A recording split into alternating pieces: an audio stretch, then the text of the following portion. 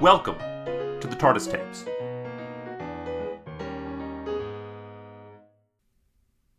Do you think that the Thals have a moment of silence for all of the Daleks that they killed?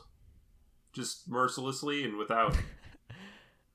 like before like a sporting event or something, do you think they have a moment of silence, or do they not really worry too much about that? I want to say no. This is a great question. Like, did they bury them all in a mass grave, or did they just leave them there like furniture? I think I also just want to say they left them there like garbage cans full of... Because we haven't seen the Daleks at this point in the show, but I think they're like baby sized. They'll decompose. It seems like it, own yeah. If you just give it like a month. Yeah. Yeah, no, it kind of Coming seemed in like, too dark you with could just... decomposing babies, I don't know. It'll decay on its own, and then later on you can turn these into trash cans or something, but they're going to be tough to move otherwise. I honestly think that them being trash cans is the most sensible way to go about things. From trash cans they come, to trash cans they go. That's in Dalek scripture. That's beautiful, in a way. Uh-huh. Welcome to... What do we name this? You'll have to cut this out. What do we the TARDIS tapes. We're calling it the TARDIS tapes. And we're not cutting that. Not unless you edit this episode. I've already forgotten the name of our podcast. It's a bad Welcome sign. To the we TARDIS want a memorable tapes. title. I think it is memorable. I think I'm just... Here, let's go about this way. I'm not cutting anything, but all right, listener, sit down. We need to have a talk with you for a minute. We've settled on a name for the podcast. Now, I don't know how you're going to feel about this, but just try this on for size. The TARDIS tapes. Might sound a little weird. Just I like it. It rolls off the tongue. Yeah, just let it roll around in your mouth a couple times. Let it out. The TARDIS tapes. The TARDIS tapes. Yeah, it has a good mouthfeel. Let us know. It's way too late by the time you're hearing this for us to change it. It's already the name of the RSS feed, and I assume those are immutable. But, I mean, what else are you going to do? It would be such a bad idea to change your podcast several episodes in from its publication. Uh-huh. The TARDIS tapes. I'm Drake. And I'm Christian. And he's Christian. Yeah. Co-host, whatever. We don't have job There was titles. just enough of a pause stuff. that I... Well, do you want to talk about your qualifications before we begin? Oh, yeah. Well, if you're a chemical, you may know me from my work as a chemist. I edit this podcast. That's my full-time job. He sells tacos. That's his job. But like on a grant, several abstractions removed from the actual taco transaction. He manipulates like millions of tacos at a time. I solidify. I am the thing that makes the idea of taco and the reality of taco connect. Mm-hmm. Without me, you can't go from that wonderful taco floating in the ether to the taco floating in your stomach acid. And without us, it just doesn't happen. You happen. go from the idea of knowing what happened in these episodes of Doctor Who to the reality of knowing what happened in these episodes of Doctor Who.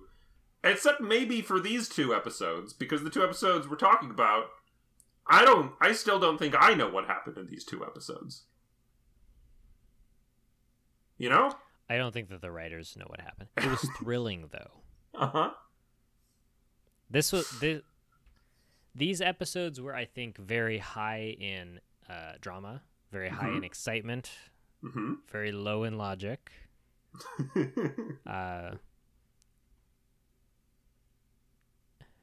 Tough to follow. Mm-hmm. But I was I was on board for it. Let's start. Let's talk about it. What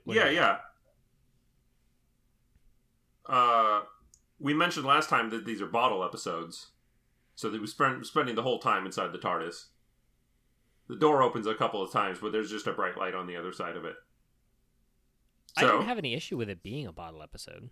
No, that was fine. Well, so, I mean, just obviously, we got to start out with, we ended on a cliffhanger, which I just even missed at the end of the last episode. But we get it again, don't worry.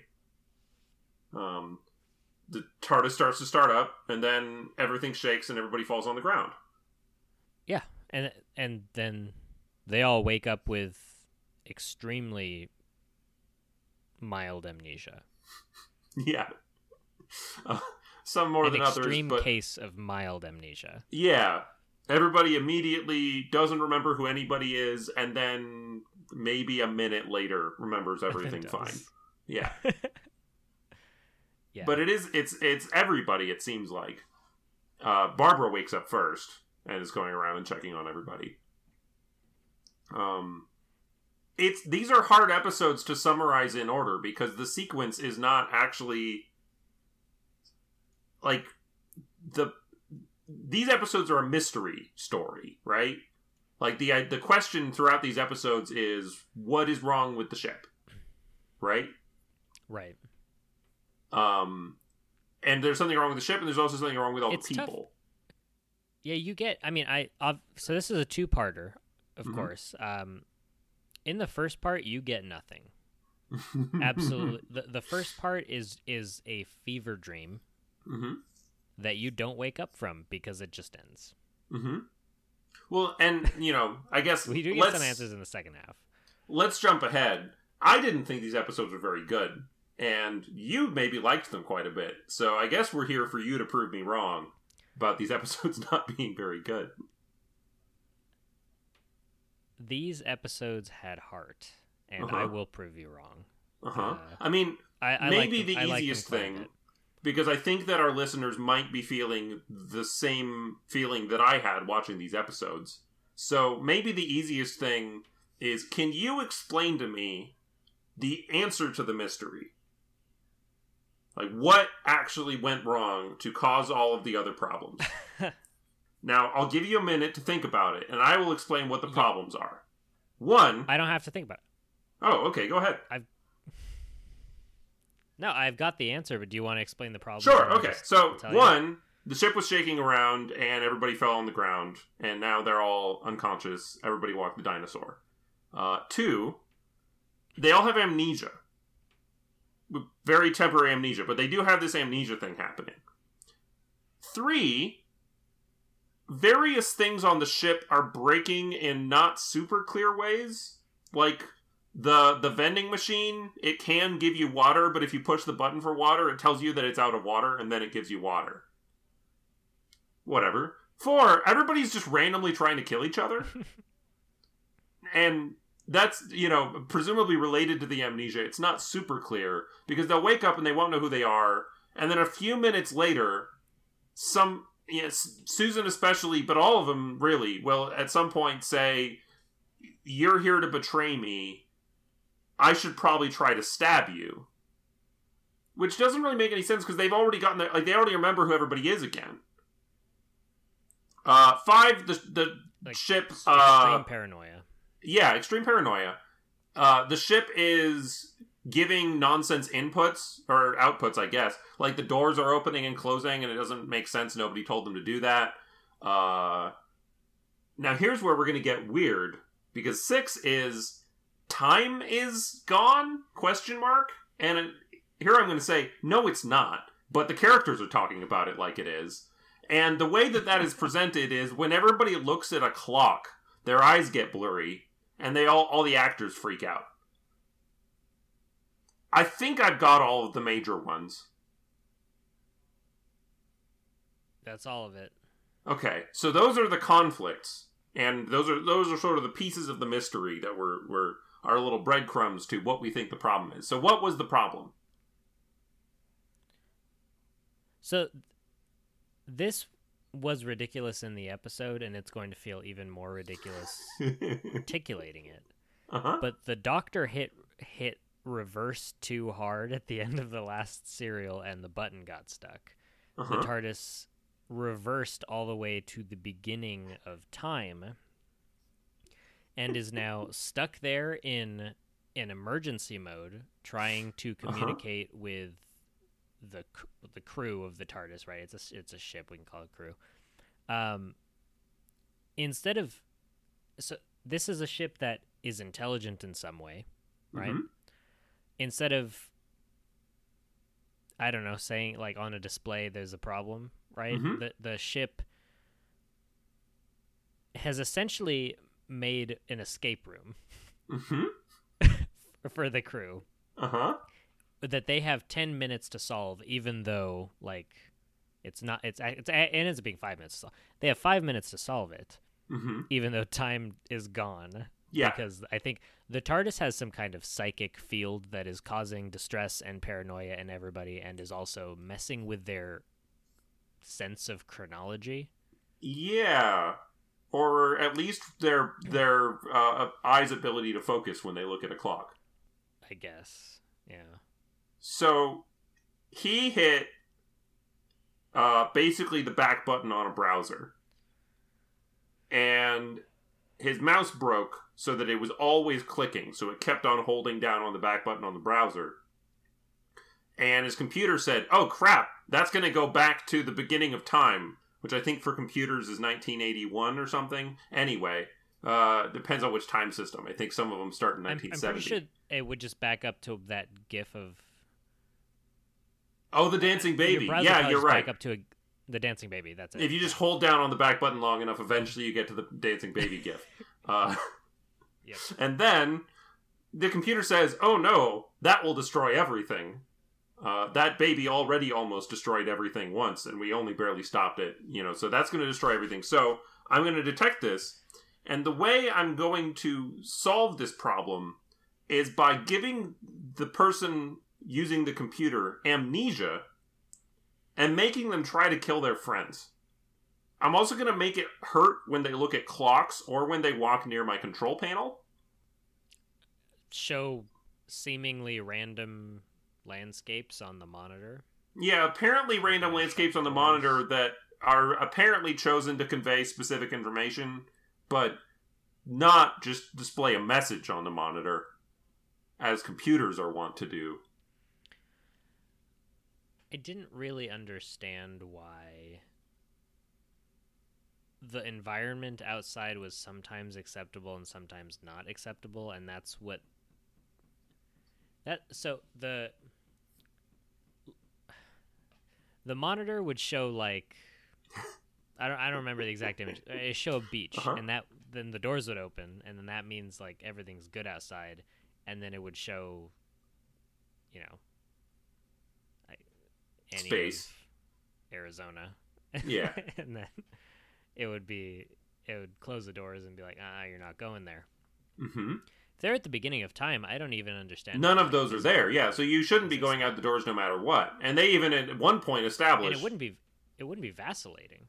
In a very the sand is freezing moment, they had established by having the characters go and stand by the door as it opens, there's nothing but space outside, and they I think it's Susan reads the line and really overacts it. I will say, I think that in quite a few scenes, the acting suffered in these couple episodes, and that was one of my issues with it. I don't fault the actors, because I think it's that the script doesn't make sense, but they kind of don't know what to do with it except to really overread everything.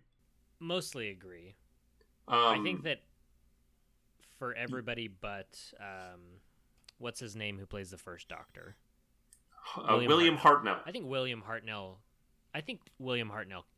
killed it. Oh, he's fantastic. Everybody else was overacting. I do think that there is he's part of the reason I like this episode so much. Sure. There's a monologue towards the end of the second episode that I sort of feel like William Hartnell is reading the lines like he is seeing them for the first time as he is giving the monologue. Like somebody's holding a card up, and he's like, that's what I'm saying now? Okay. And it's really overdone, and it's like 4 words at a time, with every one being the most extreme emotion he's ever had. Even though he clearly has had this whole thought right at the beginning of it. And so it doesn't make sense that he's only having the emotions as he gets to the lines. And, again... like, it's sort of the grand conclusion of the episode, I guess. Like, the mystery doesn't really make sense, so it's not really solved. But this is supposed to be the solution to it. So I think he's bringing the tone that the episode needed to have. It's just that the script can't support it, so the tone doesn't seem like it makes any sense. There are a couple of instances of him actually flubbing the line, and they just left it in. Yeah, right, yeah, it's great. I was going to bring those up too. And he handles it like a pro, right? He just goes right straight back into it, and you hear it, and you're still like, wait, did he flub the line? Because he's not acting like it. Nobody else is acting like it. Maybe I didn't know. Maybe my player skipped or something, you know? But no, he definitely flubbed the line 3 times. It happened at least twice. At the end of the third time, I turned on subtitles. Because I had to know. Am I just not understanding what he's saying, or nope? He just that wasn't a word that he said. Yeah. So we have entirely up to this point skipped over the other major aspect of this pair of episodes, which is the interpersonal stuff. And that's partly because I don't know what to make of the interpersonal stuff. And it's tied into the mystery in a way that the mystery doesn't make sense, and so the interpersonal stuff is a little bit hard to know what to make of either. Because right at the start, everybody's passed out, and then Barbara wakes up and Ian wakes up, and they're sort of like trying to take care of... The doctor has a little bit of a cut on his head, so they're trying to sort of treat him, but so far medicine in this show consists of either like MacGuffin sci-fi stuff or just put water on it. And so they were trying to put water on it, which is like fine for tending a wound, I guess. It's always Barbara saying, "I'll get him a glass of water." Yeah, get him, or like I think they're like wetting a rag and they're rubbing the water on the thing, which made more sense here because I think he just has a little cut on his head and he's actually fine. So sure, I guess clean the blood off or whatever. She also did it in the caveman sequence. It is where it's like a mortal wound, and it was sort of like, I don't think that this is. That's fine, I guess. I don't know. I think you might leave the blood and let it coagulate if he's like so wounded that he's gonna bleed out. I don't know. I don't know first aid. I haven't had first aid training. Maybe she's doing exactly what she's supposed to be doing. Anyway, then fairly quickly everybody starts realizing everything's going wrong. Susan in particular keeps on grabbing scissors and trying to like not really trying to stab people, but holding onto the scissors like she thinks she might need to stab somebody. Since the doors are opening and shutting, they think maybe something evil got on the ship. Which this is where we're really clearly in a different series than later Doctor Who. Because in later Doctor Who, yeah, it would be a spooky ghost that got inside the ship and was possessing someone, right? So I was sort of looking for that plot line, which I guess I was supposed to. They're sort of trying to hint you in that direction. That's one of their misdirects. But there's no spooky ghost. Nothing is inside the ship. It's just the ship itself trying to communicate that the button is broken. But before we get there, the Doctor decides that he thinks Ian and Barbara have sabotaged the ship. And they're causing all of this to happen because they want everybody to die. No, because they want to blackmail him into taking them back to England. And so they sabotage the ship to then say, we're not going to tell you what we did unless you take us back to England. But they keep denying it, and they think this is a really horrible thing that he's accusing them of. Does that more or less cover it? That more or less covers it. I think that it's an interesting concept. Mm-hmm. I wish it didn't end up being executed so nonsensically. Because I like the heightened sense of paranoia between the cast. Even though, as you say, the script not the best. I don't know. I felt like cranking everybody's personalities way up gave some opportunities for characters either to grow or at least to just have some action in the story when they don't typically. Sure. And I say don't typically. We're only 12, 13 episodes in. Yeah. Barbara came out of this looking pretty good. Yeah, well, I'm not a Barbara that's the fan. other thing. This was supposed to be Barbara's big, serial as this is a character that's important. that is solving problems maybe the rest of the group is unable to solve. And, like, maybe the only reason they survived this is because of Barbara. And because the mystery doesn't make sense, Barbara winds up kind of taking on this role as, like, a priestess at Delphi, where, like, she stands up and says a bunch of just absolute nonsense that means nothing. Just absolutely nothing. And then the Doctor's going to stand up and interpret for us. And it's going to be something that also doesn't seem like it came from anywhere, but at least you know what it means, right? She connects some dots that were light years away from each other. Yeah.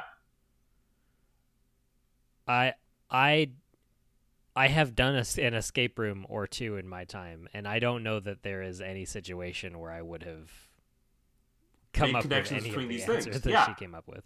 Mm-hmm. Yeah. So the whole first episode is just presenting the mystery. It's not trying to give us any of the solutions yet. So it gives us Susan getting the scissors and wanting to attack people. It gives us everybody getting amnesia, everybody getting paranoid. It gives us the doors opening and shutting. It gives us all of the problems, pretty much. And the one moment that I think hit the weirdest was right after the Doctor is accusing Ian and Barbara of sabotaging his ship to blackmail him, which doesn't really make any sense as a plan, and also doesn't really make any sense as a diagnosis, because none of the things that have been happening to them are actually really explained by that. We already know they don't know how to work the ship, so they wouldn't also know how to do most of the stuff that's happening. Anyway, right after that's happening, the way they interrupt that conflict of them shouting at each other is a big audio hit. Like, there's a big sound to make you think that, like, a big spooky thing happened and all the actors freak out. But the thing that they're freaking out at is just it's like a clock, but it doesn't have any, like, wood paneling on the outside of it, so you can see the clock work. And that's all you can really tell is happening on this screen. Is that, like, oh, there's, like, a weird clockwork thing that everybody's looking at and freaking out, and Susan is in the corner literally crying on the ground about this clock that they're all looking at. And it's another one of these, they just were really relying on the actors saying things aloud to communicate what was happening. But in this case, they did have a prop. It's just that the prop doesn't communicate any of what they want it to communicate. Being so used to modern kind of film language, it will repeatedly strike me as odd that the camera is always focusing on the characters and never on what the characters are talking about. Yeah. And I know, logically, I know that is a necessity of the low budget and just kind of the, quick production serial, right? Sure. But my brain...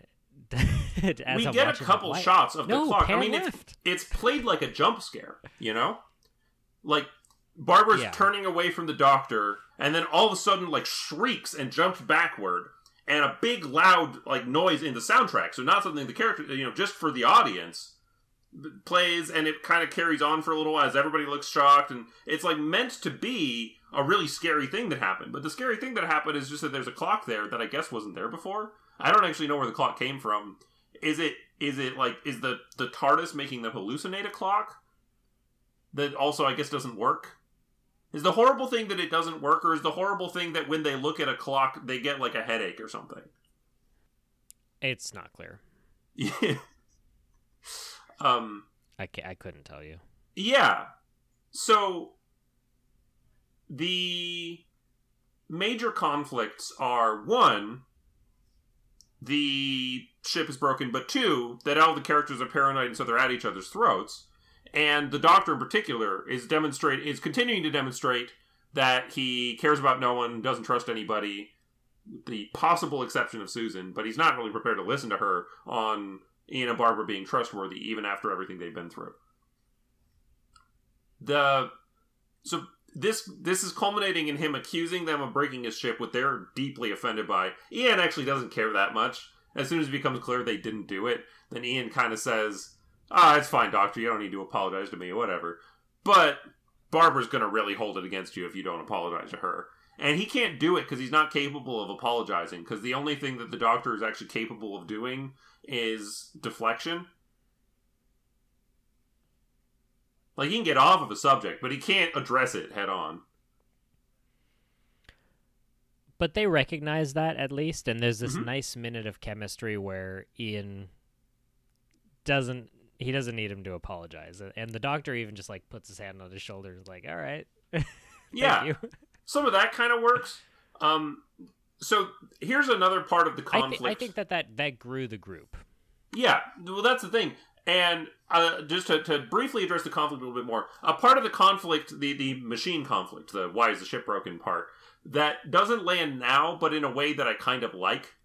I think I mentioned in a previous episode, the thing that happens if you read, like, Isaac Asimov, and there's a lot of aspects of sci-fi that he really gets right, but there's also things where he'll be describing this big robot, and he'll mention that you can hear the electromagnetic relays clacking around inside his chest to calculate what he's going to do next. And you're like, oh, yeah, you didn't know about transistors yet. You were writing early enough that transistors didn't exist, so you thought all this computation would still be happening with electromagnetic relays. Like, even though you invented a fictional positronic brain that's kind of doing the thing that computers do now, you still have electromagnetic relays inside making things work. And you get that with the way the TARDIS is functioning. In particular, the design of the TARDIS has a fault locator, which it works in a way that it's a little bit hard to imagine now. It's kind of like error codes, where you go and look at the fault locator, and it's got like a dial that flips between letters and numbers. And I guess you're supposed to go look at the manual, or if you really know how the thing works, you'll just know off the top of your head what the error codes correspond to. But then in a line, the Doctor references the idea that there's a bulb that lights up next to, which I genuinely wonder if they hadn't made the prop yet, and the writers had the fault locator being a whole, a big, like, switchboard with a whole bunch of bulbs on it, and it would light up next to the thing that was broken. And then the set designers said, yeah, no, we're not going to build a wall of just a million little lights that we have to be able to control individually. How about one readout that has a letter and a number? But they didn't change the script. Yep. So that part fails, but the other part is, and this is something that is a feature on a lot of old electronics that is kind of before our time, but you might sort of be aware a little bit. You know how a lot of old electronics had, like, a button? Like, they had all the buttons that were just the basic things to make it work, but if you got a fancy one in particular, there would be a button that did a very specific fancy thing that was meant to be, like, a common use case. You would just be a one-button push and it would take care of it, right? It's a little bit like the pulse function on a blender, where it's, like, a separate button that only does a specific thing that you can already do with the other controls, but they thought it was really fancy to have a separate circuit that just did that one thing. Like, it's not, in modern user interfaces, then you have a computer controlling it, so you can just make different buttons do whatever you want to do, and it's not a big deal. But back then, you had to design separate circuitry for any given function. So it took a lot of work to make a button do a specific thing. So that's how the fast return switch that he's got on the board works. It's this, like, clearly this TARDIS is one that had all the bells and whistles on it, because he's got one that has the fast return switch that instead of having to manually put in what location and time you want to go back to, you can just say, take me back to that place I was at before. And you can just hit the fast return switch and it'll go. And this is at least true for all of those convenience buttons that used to be on electronics. Like, imagine, like, a quick toast button on your toaster, that instead of having to configure anything, you just, like, hit the quick toast button, and maybe it has, like, a configured, like, setting for how much heat you use. They always break. Those buttons break really, really fast, and it always gives, like, weird behavior. On a microwave. Yeah, no, all the preset buttons on the microwave, you have no idea what they actually do, and also, they probably don't even do what the people that designed them wanted them to do, because it hasn't been subject to the same amount of quality testing as the other functions of the microwave. So that's just how the quick return switch winds up going. Turns out, if you hold down the quick return switch for just a little too long, everything is destroyed. You travel back to the beginning of time, and then everything blows up. It's a cool switch. If you need a bomb in a pinch, I guess you just put something heavy on it. Yeah, I mean, that's useful, although you probably want to blow somewhere up in some time other than the beginning of time. But, it's something. No, because then that just blows up all time. I'm pretty sure the stakes for this episode was all of time. Oh, yeah, you might be right. They might have been able to destroy literally everything there. So there's another bit that's about how the TARDIS works, and this will get us into sort of the final conflict of which merges the two conflicts, and the mechanical conflict of what's wrong with the ship, and the interpersonal conflict, everybody's at each other's throats. They see the center column on the ship go further down, I think, than it's supposed to. It wasn't very clear why they were all freaking out, but I think it went further down than it was supposed to. And the Doctor's really baffled by this. And they tell us that, so when you see that column in the middle that goes up and down and it makes the weird mechanical noise that everybody associates with the TARDIS now, that is telling you how much thrust the power source of the TARDIS is putting out. And the power source sits underneath that column. And when the column goes all the way up, then the power source is free to escape. And that would kill everybody, which sounds like the sort of thing that would be instantaneous, but as soon as somebody mentions this is probably what happens, the Doctor turns around and says, "We only have 10 minutes to live." Why 10 minutes? Why is that how that works? Who knows? That seems very bizarre. Not clear. But this means that now all of these characters who were just at each other's throats a minute ago about possibly somebody being the cause of somebody else dying, now they're all enjoying their last minutes on Earth, their last minutes in existence together. Susan and Barbara kind of go off by the other door, and they have a minute together, and the Doctor and Ian have a minute together. The Doctor has a moment where he did something that's at least apparently thoughtful, where when he sends Susan and Barbara away, he then tells Ian, "We actually only have 5 minutes to live, but don't tell them. We don't want them to freak out too much." Which doesn't make a lot of sense as a sparing to their feelings kind of thing, you know? I don't... I guess I understand it, but at the same time, I mean, they're all going to be dead anyway, so it doesn't matter what they're feeling. Yeah, I mean, I can see the logic behind saying, we're all going to be dead in 10 minutes, and it's going to be sudden. I'm just not going to tell them. I don't want them to have to live their last 10 minutes just panicking about the fact that they're going to die in 10 minutes, so there's nothing they can do, right? It's like when a doctor is giving you a shot, and they're like, "I'm going to give it to you on the count of 3. 1, 2, shoot." 3. Yeah. Yeah, it's that kind of thing, where you don't want them to like freak out too much right before it happens. But if you tell them they have 10 minutes to live, and they actually only have 5 minutes to live, they're still going to panic about as much as they would have if you told them they only have 5 minutes to live. You know? And you can see that Barbara and Susan are both still pretty distraught in this moment. They definitely weren't sitting around going, "Well, it's 10 minutes. After 5 minutes passes, then I'll really..." Yeah.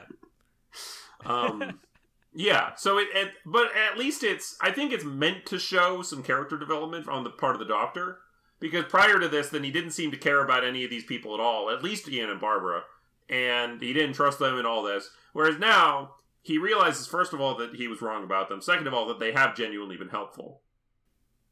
Even in this serial, he's been perfectly prepared to just throw them out of the TARDIS, presumably into raw space. This is the most explicitly that he has said, "I'm going to throw them out of the TARDIS." And Susan says, no, even though she kind of believes him that they must have sabotaged the ship. Susan's like begging him not to, and he says, "Nope, I have no choice. It's the only thing that can be done." Which is a very bizarre sequence. This translates literally to, "I suspect you might be a problem, so I think I'm just going to kill you." Yeah. Which is super villain talk. Yeah, no, he's just gonna space him. Like, yeah. I think that might be a worse death than when Darth Vader picks you up and chokes you with the Force. Like, I think I'd probably rather be strangled by Darth Vader with the Force than just be, like, ejected into space and have my eyes boil and all that. So... I do wonder about the logistics of this a little bit, because I don't think that there's certainly no brig, right? There's no eject button, no seats by which they can be ejected. The Doctor is just kind of a scrawny old man who, Yeah. as we've seen in every serial so far, walks 5 feet and is instantly winded. Yeah. If he wanted to throw them out of the TARDIS, they could just punch him. He shouldn't have said anything. He should have just kept his mouth shut and then hit him with a wrench while they were looking. And the whole thing doesn't even... His hypothesis is that they wanted to force him to take them back to England. And... Okay, sure. They've certainly talked about, hey, why don't you take us back to England? That'd be really cool if you take us back to England.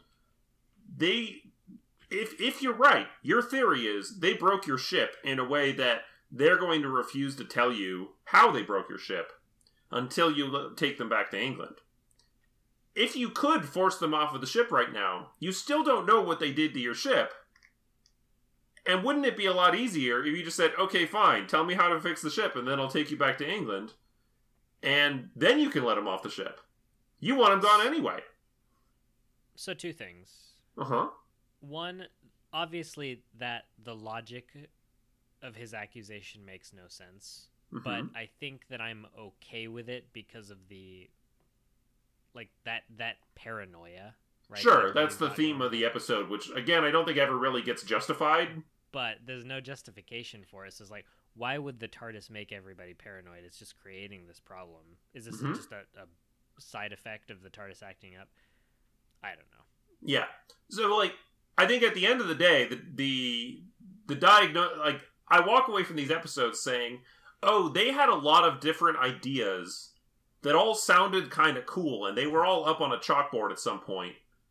And then they had to make an episode, and it had to be out soon, because the Daleks is wrapping up, and they need to get this stuff away to, like, the set designers so that they can actually make this stuff, and we can get to filming, and we're just on the clock.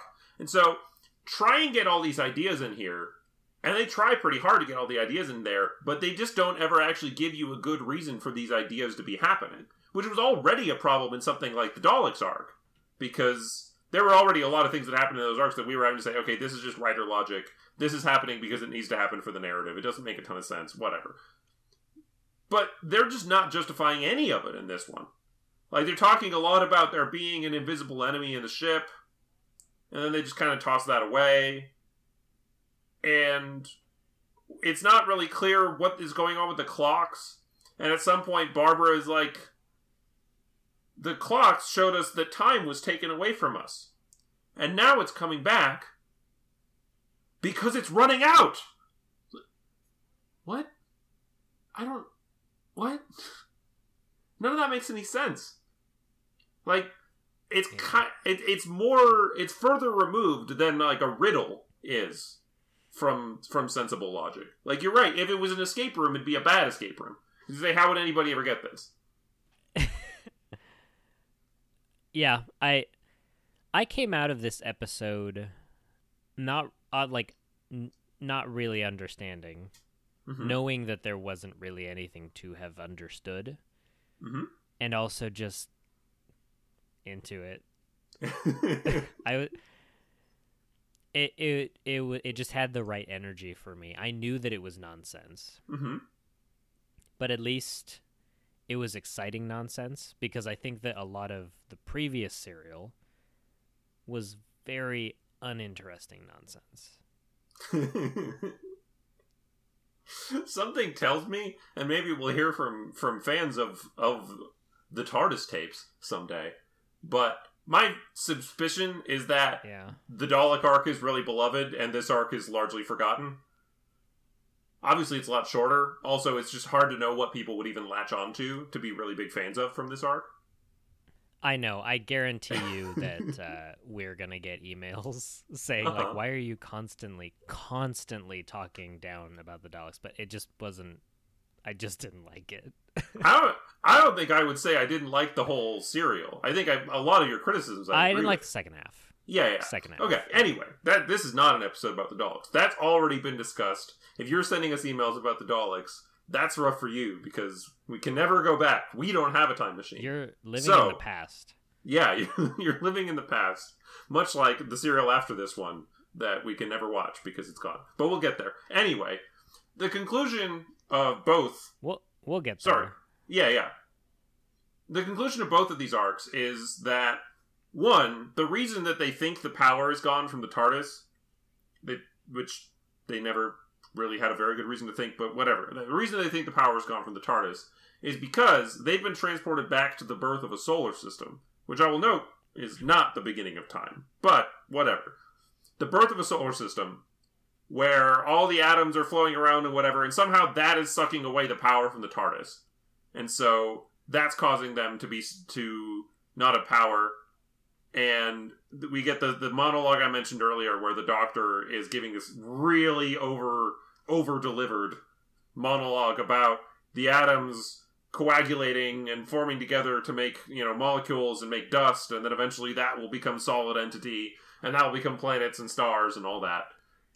And now we know, the entire time okay, looking directly at the camera. Yeah, no, and I love William Hartnell a little bit more every time he just barrels the camera and says something to me. Just speak directly to me. And then you say, okay, that's fine. That explains the mystery that you only introduced 5 minutes ago. But what about the bigger one? Why doesn't the ship work? Why is everything else happening? And they say, okay, well, where are we? And that's when they introduce the switch. And we do get, because they think the audience isn't going to understand, we get a demonstration with a little flashlight, which I wonder if they had to rig up this prop separately, because this is not how a flashlight works. But the Doctor shows a little flashlight where he says, see, when I hold down the button, the light's on, but as soon as I let go of the button, then the light turns off again, right? Because it's got a spring in it that pushes it back to the off position whenever I let go. Which, generally, you push it once and the flashlight's on, and then you push it again and the flashlight's off. But anyway, He has one that is only on while you hold the button. And he says, but if the spring broke, then if you push it down, it stays on, and then the light keeps on going. And that's what happened with the fast return button. It got held down, and then it stayed on, and it's still on. It's been on this whole time. And so now the ship has taken us back to the beginning of time, or close to the beginning of time, and it would destroy itself if it kept going back, so it refuses to. And it's trying to communicate to us that the button's broken. And that's why, if we go near any control except for this button, then we get a headache and get amnesia. And that's why it keeps on making us hallucinate clocks that don't work, and opening and closing the doors, and putting weird visuals on the screen. It's trying to communicate that to us. I unironically really like that about 45, approaching 50 minutes of television just came down to, oops, the button got stuck. Yep. Yeah. And they really thought that the audience wasn't going to get that. Like, there's even kind of a weird contrived thing where Ian's standard. Like, wait, where's the button that happened with? And the Doctor says, well, I can hardly be expected to see without a light, can I? And he fishes around for a button for a minute, for a light. And they cut away for a minute, and he comes back, okay, I've got the flashlight. And then they do it, and then they fix it. And then they have a separate scene where they're like, we're all saved, but it was a close squeak. And then Susan has to go to her grandfather and say, but, okay, what happened? And he has to explain. See, here's his flashlight. When I push it down, blah, blah, blah. And if the spring was gone, then it would just stay on the whole time. And that's just not... It's electromagnetic relays, right? It's a story about how the crazy futuristic aliens are they need to go back and fix their computer because a bug got stuck in one of the electromagnetic relays, so it's not calculating properly. And you're like, that's not... If they had that advanced technology, they wouldn't be using that, right? This isn't how a time machine would work. But that's maybe I don't even mean that as a criticism. That's fun. I think it's a lot of fun when the aliens have big electromagnetic relay computers and that kind of thing. It dates the sci-fi. It makes it very clear when it was being written, but I think that's kind of interesting in its own way. And finally, the Doctor kind of, sort of, not really apologizes to Ian, and a little bit more, but still not really, apologizes to Barbara. And does tell her that she's important because she was trying to emotionally connect to the ship and nobody else was. I think that was about as close as you can get to an apology without saying the words, I apologize. Mm-hmm. I would consider it an apology. Yeah, she clearly, like, by the end of it, was like, okay, he's being really warm and sweet to me at least, and has gone out of his way to bring me clothes for this new planet we're on and whatever. And by the end of it, she's smiling and saying, okay, yeah, let's go. And he says, you're really valuable. We have to take care of you. So he's going out, I think that actually worked pretty well. And that was probably the strongest moment of this couple of episodes was, all right, you've created a whole bunch of conflicts that don't make sense to me, so I don't care as much about them. But you're ending with a catharsis from conflicts that I didn't care about that much because I didn't understand them. But the way that you're doing that is actually kind of a cute way of showing how this character is flawed in his ability to actually address, among other things, his own flaws. But he still is recognizing when other people are understanding him well enough to be able to sort of meet him halfway. And that at least that says something that I think is valuable. And I want to review the cliffhangers really quick. We opened on a cliffhanger, which is the ship shaking around and them all falling on the ground. Then we have a cliffhanger in the middle, which is when, and these episodes are wild enough, we just completely skipped over the part where the doctor went and drugged everybody. But there's a part where the doctor drugs everybody to get him to go to sleep so that he can go and try and fix the ship. And Ian realizes he's getting drugged, so he doesn't drink the tea. And as the doctor goes to try and mess with the controls, we get hands from behind him grabbing his neck like he's going to be strangled. But this revealed that this was just Ian trying to pull him away from the console because he knows that when people touch the console, they get electrocuted. Doesn't make a ton of sense. Not even a thing, yeah. Yeah. I forgot about that. We're going to skip over the drugging thing, partly because it does undermine the entire character arc then later, of everybody being like, you threatened to space us, and accused us of betraying you in a way that didn't make any sense, and then you drugged us, and now you still can't even say the words, I'm sorry. I don't think that any of the final stuff actually works if you factor in all the things that actually happened. But I almost don't want to, because again, the ideas behind the script are so all over the place that I feel like I shouldn't even consider some of the things that literally happened in the episodes as final and canon. You know? Yeah, he drugged everybody, but they'd had a little bit more time to work on it. They would have found a way to get him at that console without drugging everybody, so it's fine. You know? Yeah. And the final cliffhanger, this is where we end these two episodes, and then begin another story, which is its own barrel of fun. They have landed on an ice. All we know is that it's some kind of icy setting that they've landed in. Maybe it's some ice planet, maybe it's Hoth or something. But they all put on warm clothes because it's gonna be cold outside. That's partly why Barbara feels taken care of, because she gets given some very warm clothes. And they go outside to see what's going on. Susan throws a snowball, and they say, "Doctor, look, this giant footprint. This footprint looks like the footprint of a giant." And the camera zooms down, and Susan is crouching over this footprint, and it's a relatively large, maybe human footprint. I wouldn't even say it looks like maybe a size 12, size 14. It's a largish foot that somebody has stepped in this snow with, and that's the cliffhanger. Not a big foot, but a large foot. Yeah. Yeah, a large foot. I don't know why we're saying that this is some kind of giant. This does not strike me as a mythological footprint. This seems I don't know. This guy is probably above 6 feet. Or that would, it's not quite Sideshow Bob, but it's largish. And you and I will never get to see what follows up this little, nor will I think probably anybody that ever hears this podcast. Theoretically, I think there are humans alive that have seen this, and maybe we can convince a couple of them to listen to this podcast So we can say somebody associated with this has seen these episodes, because they don't exist anymore. BBC, there's a few things that have happened here, and I'd have to look at the specifics to see what the issue was. They used to get rid of some of their master tapes just to make space, and also they had a couple fires where they lost some tapes, and so there are a number of episodes of this show that are just gone, including the entire next serial.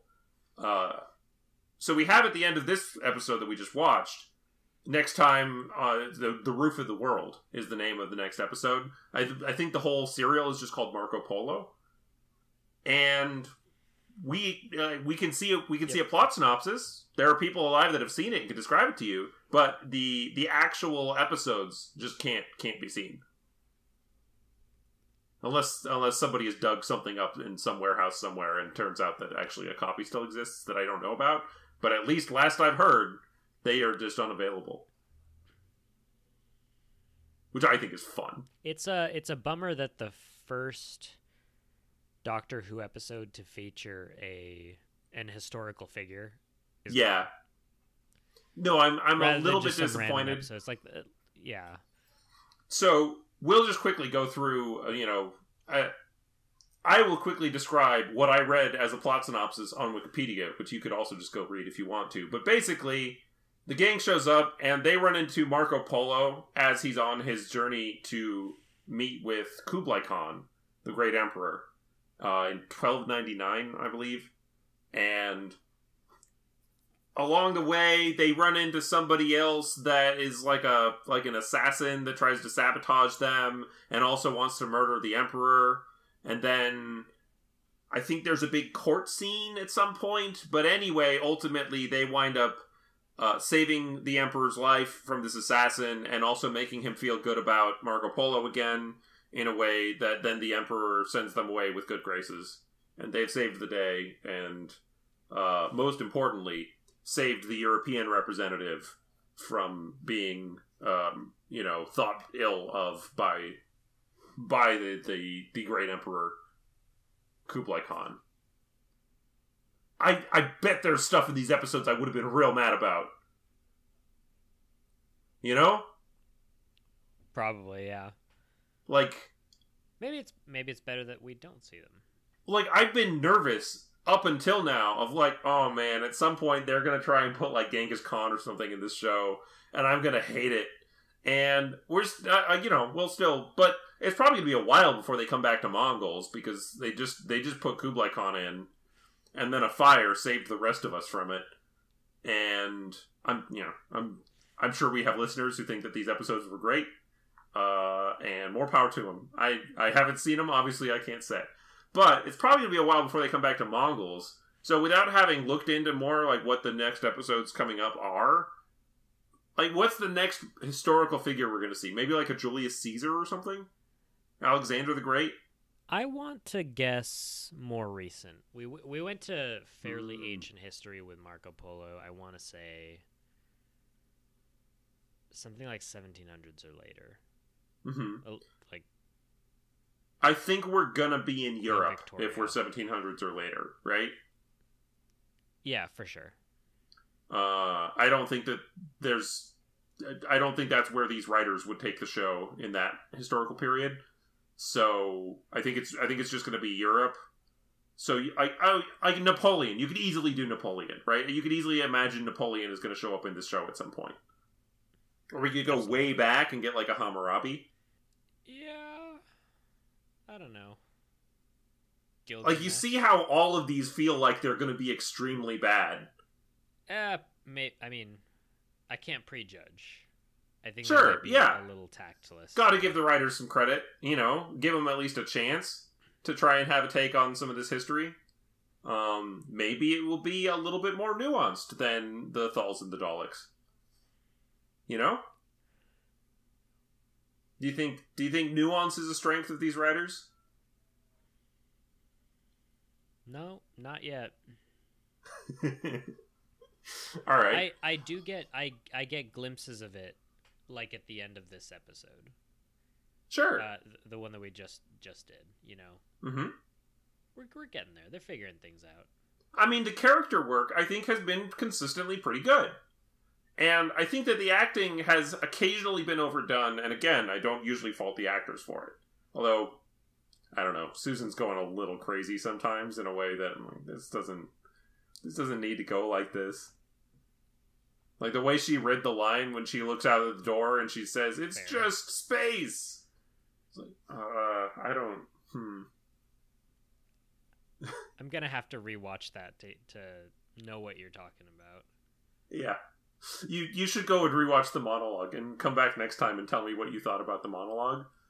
Rewatching it for the explicit purpose of assessing the monologue. Because it's rough.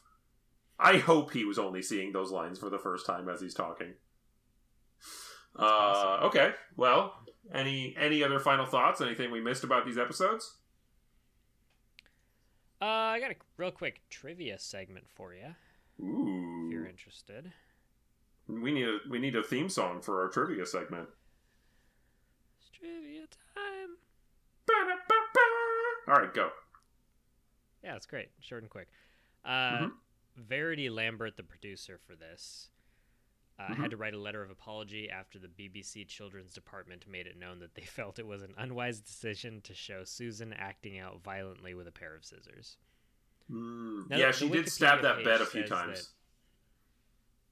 I don't have the Wikipedia page in front of me. I could have sworn the Wikipedia page didn't say BBC Children's Department, which sheds maybe a different light on this. I think it just said BBC on the Wikipedia page, and I thought, they're being a little stringent with these rules if she can't just hold scissors. She doesn't even stab anybody.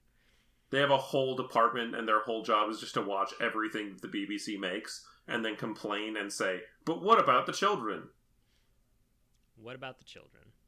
Yeah. This is the cheapest Doctor Who story ever made. 2000. Sure, it sure seems like it. I mean, you were talking last time about how essentially this was the crew.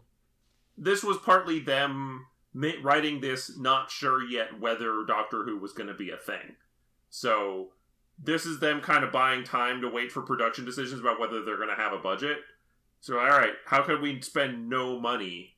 How about a bottle episode? How about we're just in the ship? We already have a set for that. We already had to build that for the pilot. So how about we just stay in that set the whole time? And, here we are.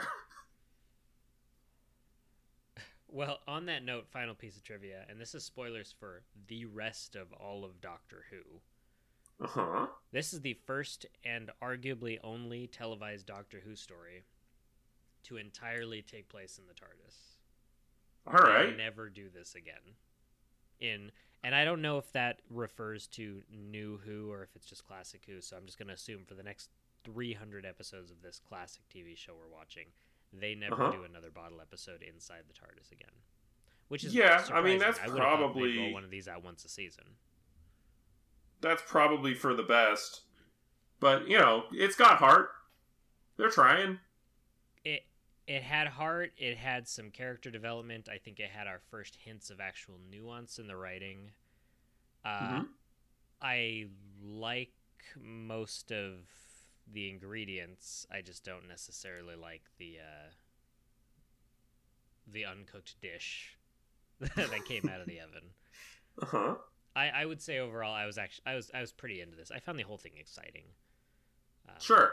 Well, and you've watched a lot more David Lynch than me, so you're a lot more comfortable with the idea of there's intriguing things happening that don't make sense, and I'm not expecting them to ever make sense. They're just intriguing, and I don't know why they're happening, but they make me think. Right. It's just important. It's just important how it makes you feel, even more than how it makes you think. Why are the beds like that? The beds look so uncomfortable. Are they just like that in this episode, or are they like that for the rest of time? Probably for the rest of time. Yeah. Spoilers for the rest of time. Mm-hmm. The beds are like that.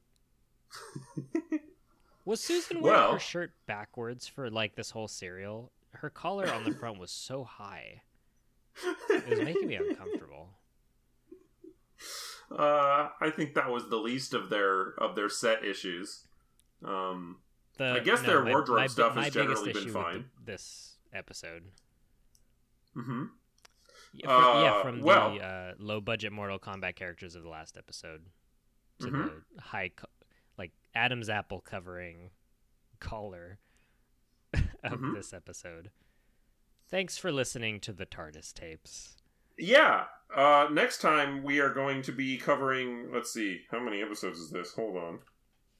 We are going to be covering some portion of the Keys of Marinus. I think it's 6 episodes, so we'll probably do 3 of them. Sounds cool. Yeah. I'm interested. It's got Terry Nation back writing, which he's the guy who did the Daleks, so maybe he's found some more nuance this time. And mixed feelings. Yeah. And yeah, we're not historical figures anymore. It is a little bit of a shame that we missed out on Marco Polo and all that. But anyway, I'm looking forward to it. I'll give you a teaser for this upcoming serial. Mm-hmm. First sentence of the synopsis. The TARDIS arrives on the planet Marinus on an island of glass surrounded by a sea of acid. And I'm on board. Yeah. I'm not going to read any more than that. I don't want to spoil it, but I read the first sentence and I didn't regret anything. Sure. All right. Cool. Let's see. Meantime, we're going to try and actually put these episodes up and have an RSS feed and all that. And possibly have that done by the time we're putting out the next episode. So you, the listener, may in fact be waiting for us to record this next episode before you can hear it. Probably not. We'll see. Anyway, this has been the TARDIS tapes. And if that sounds weird, just say it a few times and maybe it'll start to sound better to you. Or if you want...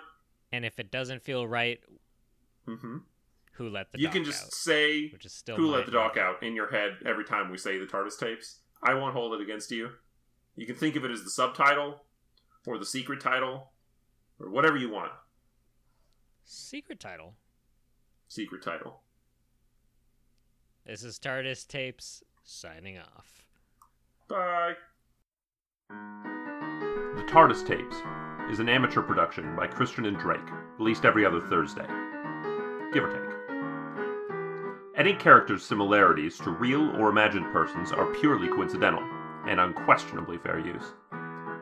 Special thanks to Stephen Kelly, an absolutely smashing guy, for help with the theme music. Follow us on Twitter at TARDIS Tapes, or email us at tardistapes@gmail.com. But be nice, please.